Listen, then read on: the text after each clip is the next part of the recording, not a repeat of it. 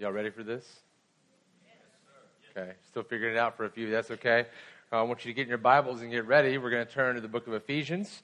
We're going to continue this short 3-week series on the last part of the longest sentence in the whole letter of the church to Ephesus, that Paul wrote to them.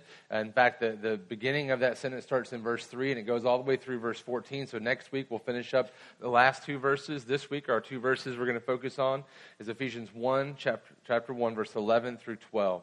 So just get ready to sit in on this. It's not going to be all that new to you, but I think that the Lord is going to work in us today in order to help us rethink a few things about our lives. In fact, if I might, let me just begin by praying for us right now, and then we will look through this text after we kind of introduce it a little bit further.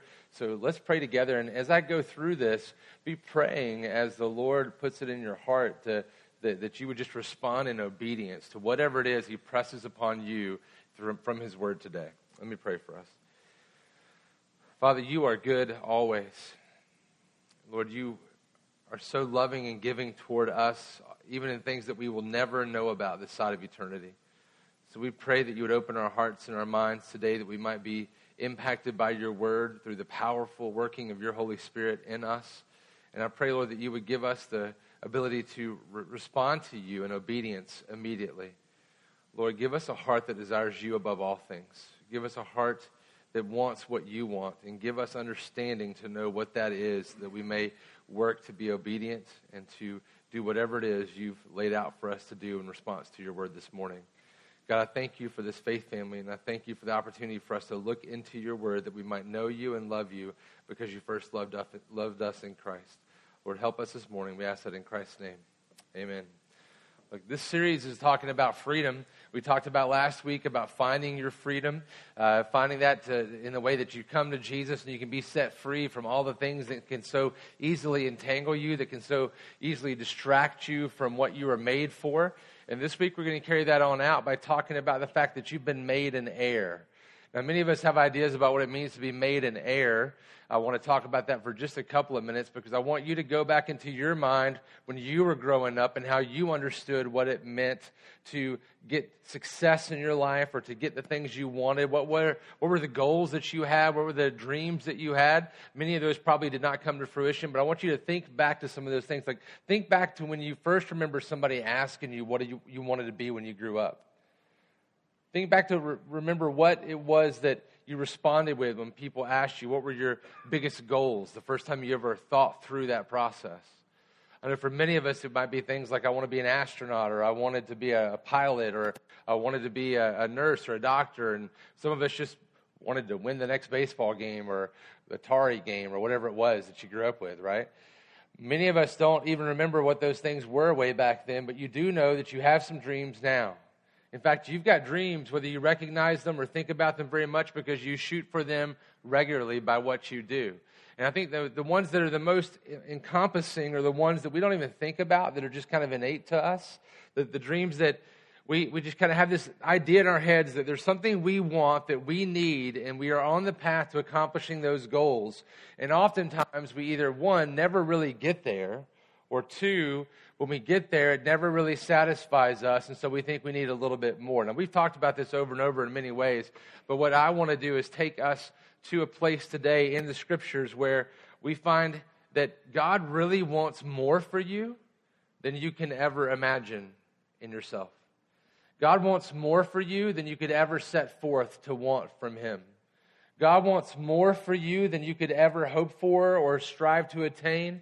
God wants more for you than you could ever possibly put together in your own thought processes of setting goals and accomplishing tasks. Now, if you're not careful, this could sound like a prosperity gospel intro, right? And that is not what this is. God is not there to be the magic genie that gives you whatever you ask for. What I'm telling you is that God has a plan for you, and He has something that He wants to do for you, and He wants to give you more than you could ever imagine, but it's predicated upon understanding who He is and what He has done and what He has promised to do through His Word. So let's look at His Word and let the Lord speak to us out of the wealth of the reflection of His goodness as we see it here in the Scriptures this morning. Now, this is a letter that a man named Paul wrote to a church in Ephesus, a church of believers that were, a lot of them were not Jewish in background. A lot of them were Gentiles. They were anything other than Jewish. We also know that this letter was written so that he could encourage the church to be a healthy church. In fact, many would call this letter to the Ephesians the great ecclesiological text, the text to know how to be a church. Okay, that's what many people look to this for.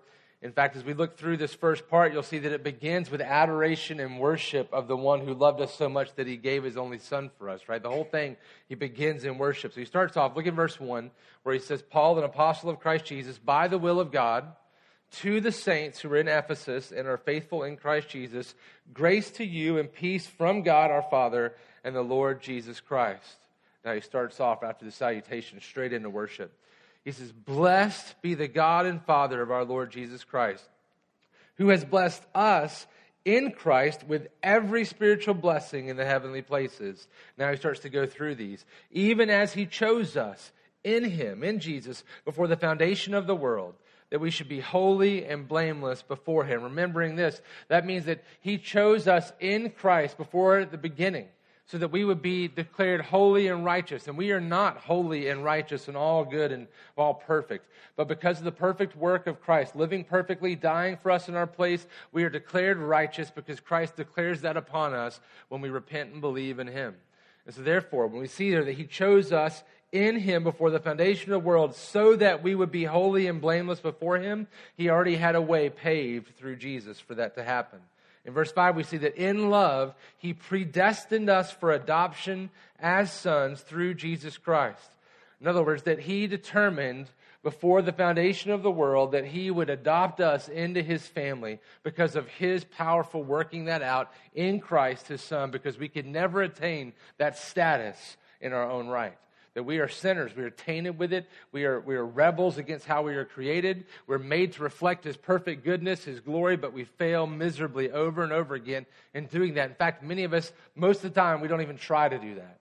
We're just so self-absorbed in whatever we believe are the right goals here on this place that we aren't even thinking about the vertical. We're just thinking about the horizontal. And so we see that in love, because he loved us, he determined ahead of time, he predestined us for adoption as sons through Jesus Christ. Not to make us into automatons, but so that he would set forth that it would be accomplished, because he can make that happen.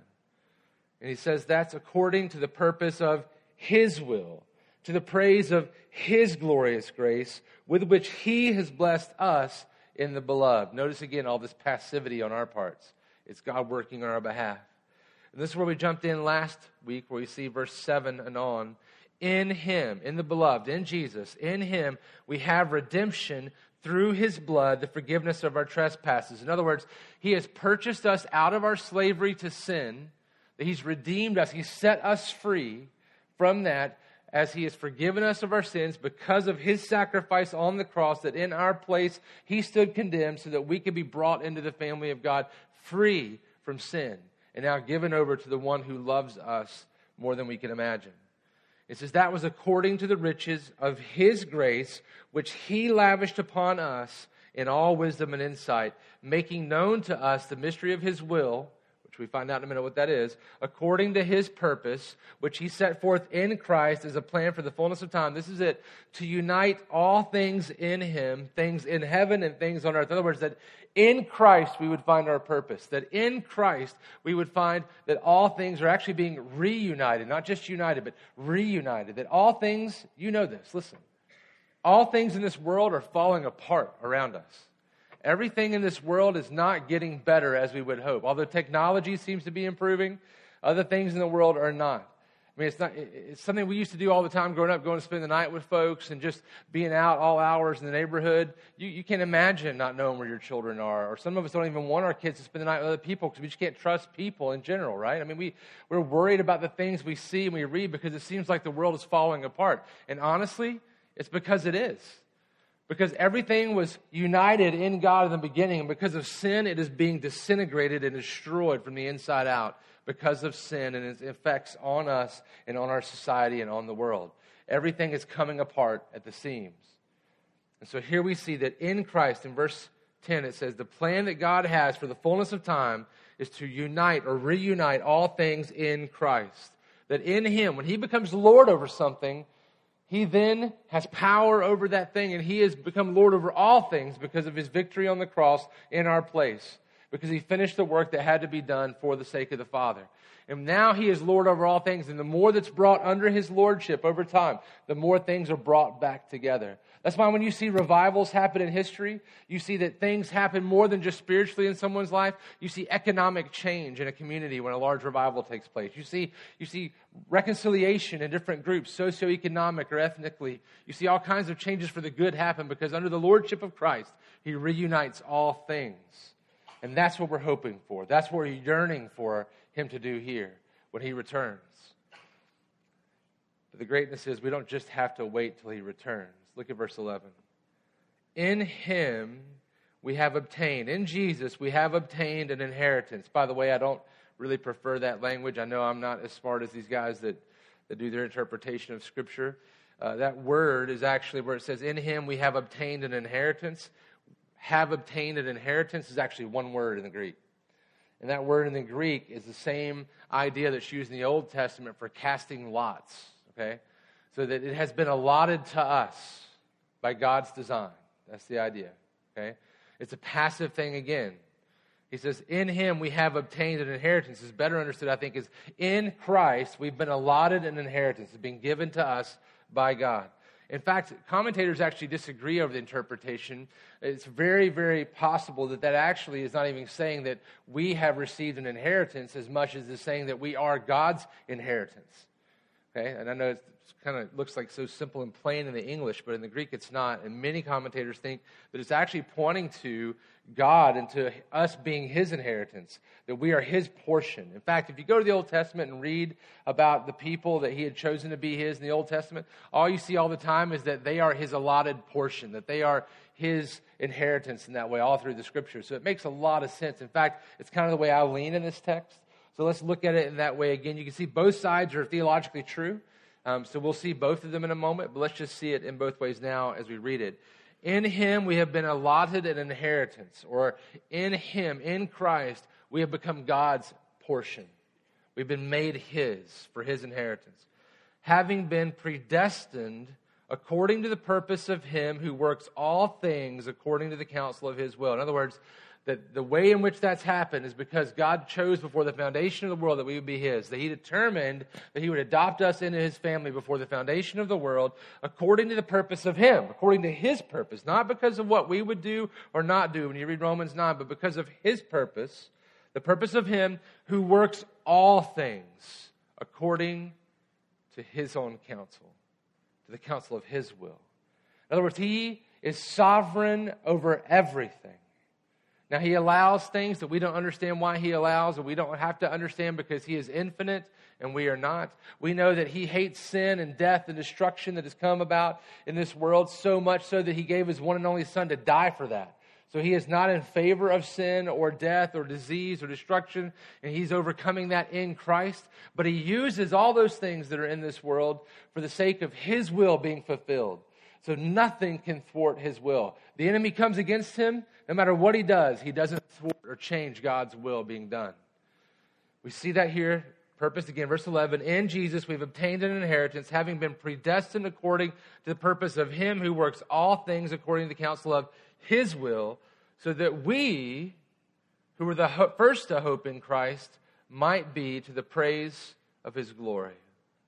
Now, just real quick, in the text here, it looks what Paul's doing. It looks like what he's saying is he's saying that we who were the Jews who were first to hope in Christ might be to the praise of his glory. If you go on, he talks about those Gentiles he's speaking to, and he's kind of making the point that we were the first to hope in Jesus, but now you have too been brought into that family. It's not just Jews anymore, it's everybody. So we can take that to understand that all those who were first to hope in Christ might be to the praise of his glory. Now, I want to reiterate again what I want you to let sink into your heart this morning as we start to unpack all this. You think, start to? We've already done a lot, right?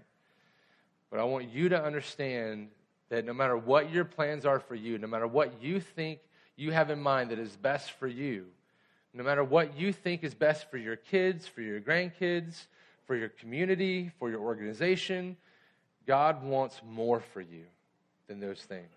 And even if your mind is in the right place and your heart's in the right place and all those things, he still wants more for you than you can possibly understand. He wants more for you. He's infinitely wiser and more powerful, and he wants more for you. So let's break this down into a few pieces. I'm going to give you this in verse 11, but here's how I want to say it. God wants more for you, therefore, he's secured an inheritance for you in Jesus. He's secured an inheritance for you in Jesus. Verse 11, in him. Everything in here is about being in Christ, in God, in Christ, in God. In him, he has secured an inheritance. In him, we've been allotted an inheritance, or we've obtained an inheritance. Not because of what we've done, but because of what Jesus has done for us.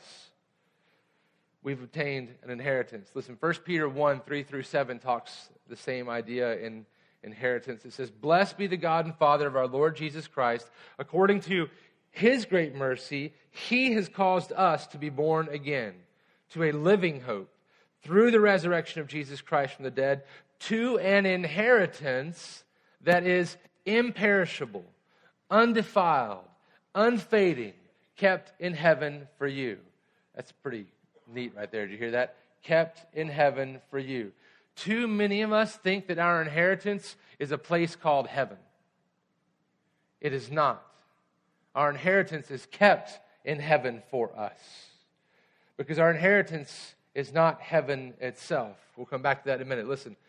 To an inheritance that's imperishable, undefiled, unfading, kept in heaven for you, who by God's power are being guarded through faith for a salvation ready to be revealed in the last time. In this you rejoice. Do we, church? Do we rejoice in the fact that we have an inheritance that is greater than we can imagine? That God wants more for you than you could ever imagine? Do we really rejoice in that? He says, though now for a little while, if necessary, you've been grieved by various trials, so that the tested genuineness of your faith, more precious than gold that perishes though it's tested by fire, may be found to result in praise and glory and honor at the revelation of Jesus. In other words, sometimes we go through things that seems like, what is God doing here? Why is he letting me go through this? It tests our faith. It refines our faith. And although he hates those things we have to go through, he allows it to go on so that we might know him better, love him more, and enjoy him more for the rest of eternity. We can't understand it now in our finiteness, in our sinfulness. But it has purpose. And he works all things according to the counsel of his will. Listen, let me tell you this. You could never do enough to earn it. So Jesus earned it for you on the cross. It's in him, right? You know this. If you've been in church at all, you've heard these words before. You can never do enough to keep it. So God has kept it for you in Christ.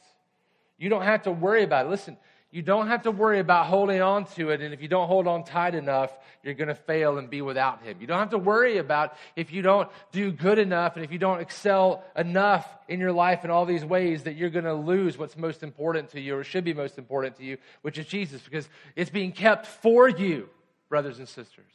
You can quit worrying about losing it because it's being held on to by the one who holds all things in his hand, and nobody can take it out. No one, the scriptures say.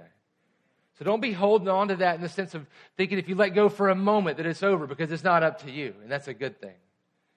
That's a really good thing, because we could never do enough.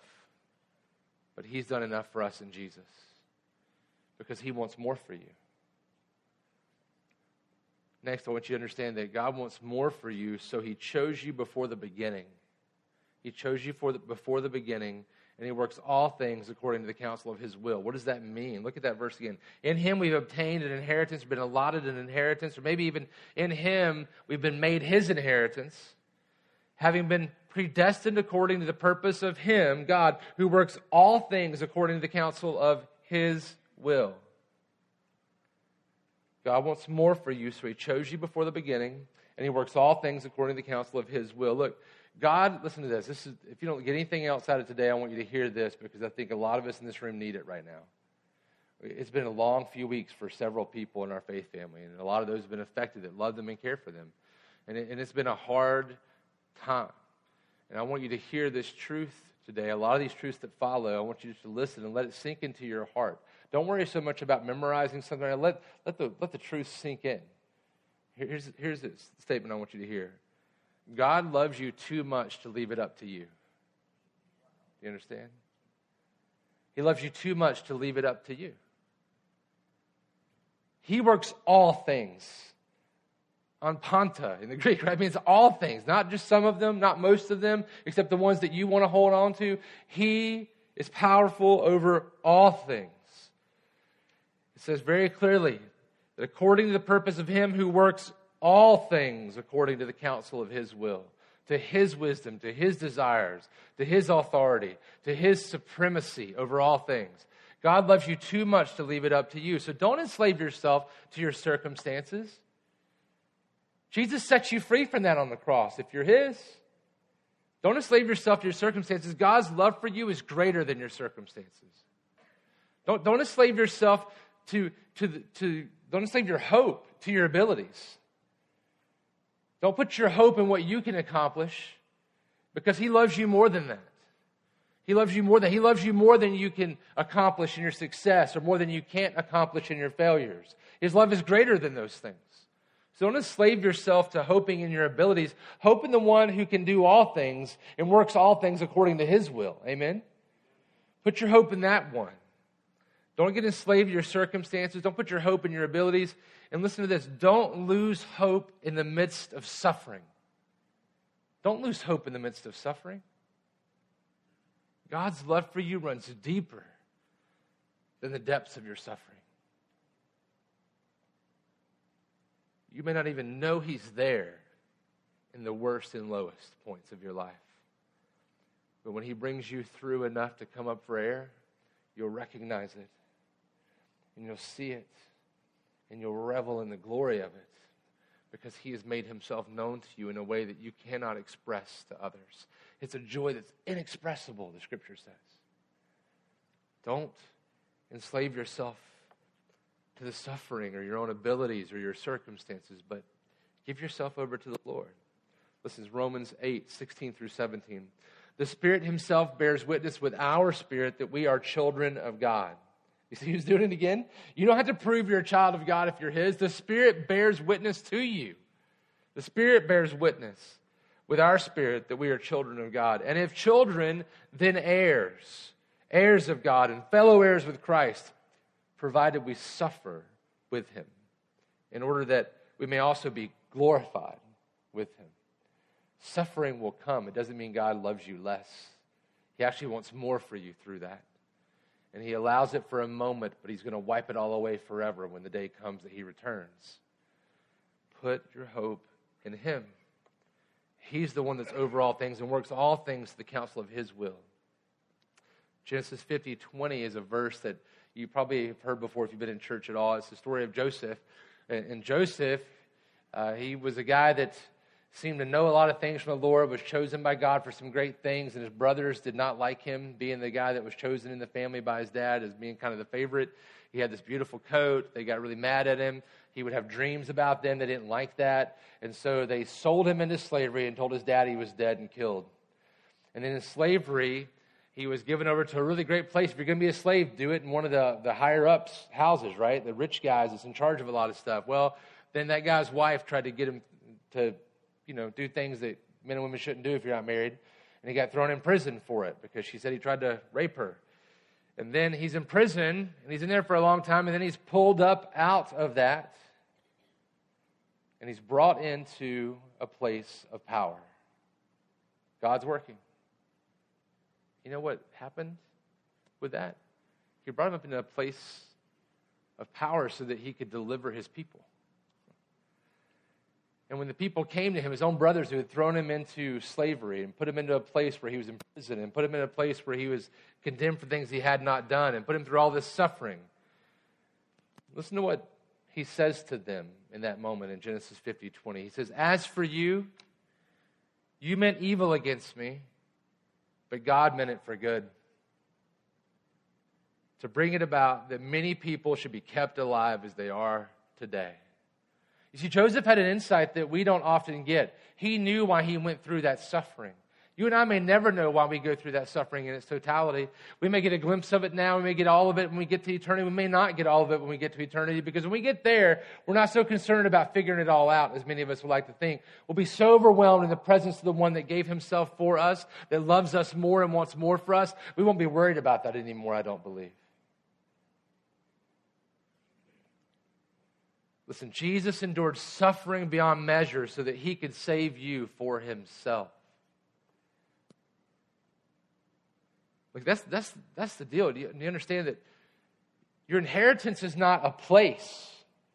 Your inheritance is not even all the things of creation, which will be ours in Christ as our older brother has secured them and are all his and set under his feet as his footstool.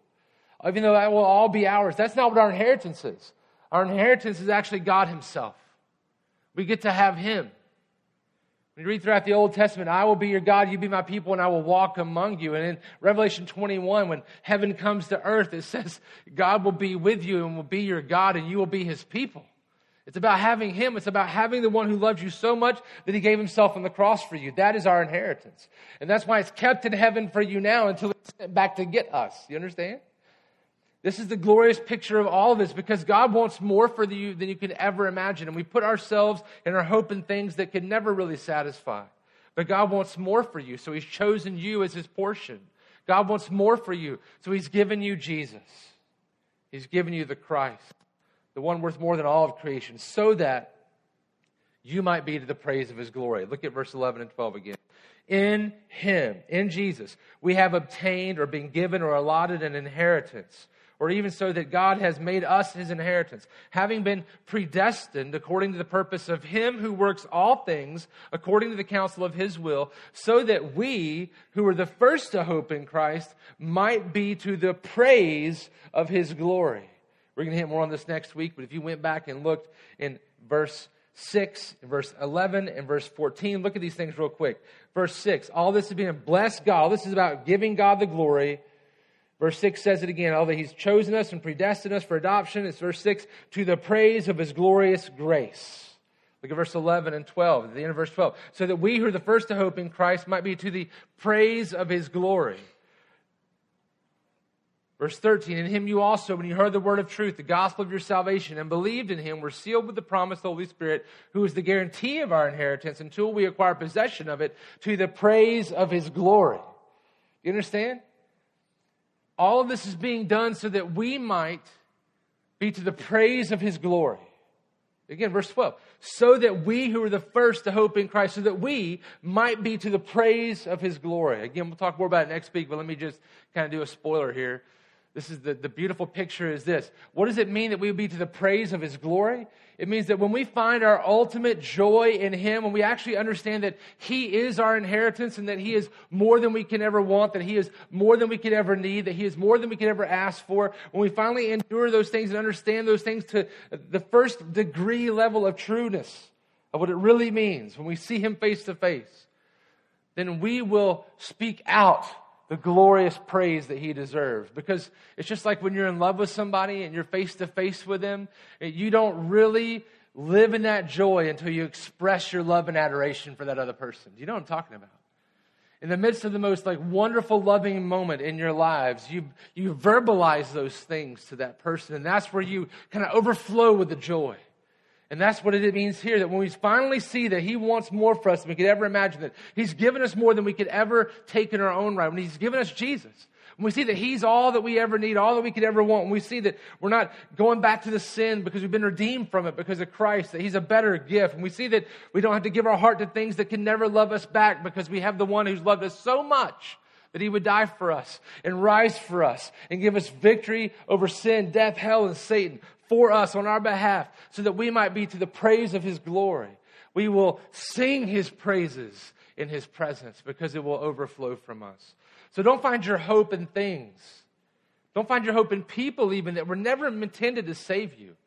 A person on this place can't give you the salvation you need. It can't give you the fulfillment.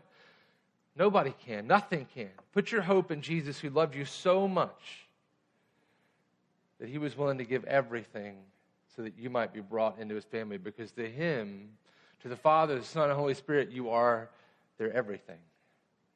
That's the craziness. That for the joy that was set before him, the only thing he came to do that he did not already have in that moment was us, to win us back, to get us back. And so it was his joy to go to the cross and be broken in our place. It was the joy that was set before him to please the Father by bringing back his inheritance, his portion, allotted for his glory, that we might enjoy him and be known by him and know him. So put your hope in that one. Give yourself to the one who wants you so much that all you ever wanted, more than you could ever desire, that one is Jesus himself. Last week we talked about come to Jesus and be set free. And today I'm saying to you, trust and believe that God wants more for you. Please don't give yourself over to other things, or don't give your heart completely in its utmost to someone who can never fulfill you. Give your heart to them too, but first give your heart to the Lord and give your all for him. And find your joy in the one who's meant to be your joy for all eternity, Jesus Christ, the righteous Redeemer, our servant Savior. Put your hope in him today. Father, I thank you for what you've done for us in Christ. I know that we are unable in our own right to do anything other than love you because you first loved us. That we are not able to even love you enough. Lord, you have loved us so much that you have given us the ability to love you in spite of our sin. Lord, today there are people here who have not known you. There are people here who have never put their faith and hope in you. And today you have brought them to hear the gospel. It may be somebody in our midst that has been here for years, has been under the teaching of the word for years, but for the first time today, you've awakened their spirit because you desire that they would be brought into your family because you loved them before the foundation of the world. So I pray, Lord, that as you awaken their mind, that you would give them the ability to repent and believe, that they would turn to you, Lord, because they see how good and gracious and beautiful you are. Lord, you somehow work within our desires. I say, Lord, I beg, Lord, I beseech you to set them free, that they may love you back because you first loved them in Jesus. And Lord, for the rest of us, as we continually put our hope and our hearts in other things, and we try to find our ultimate hope in our successes or in our careers or in our families or in our spouses or our kids or in whatever it is that might be that we put our hope in, Lord, free us from the bounds and the bonds of that, Lord. Don't let us be eclipsing your glory by satisfying ourselves on things that were never meant to satisfy and can never really satisfy. Let us see how you want more for us, and you've proven it by giving us the one who is worth more and who is greater than everything, and that's Jesus, your Son. Let us turn back to him today for our joy and for your glory, and we ask that in Jesus' name. Amen.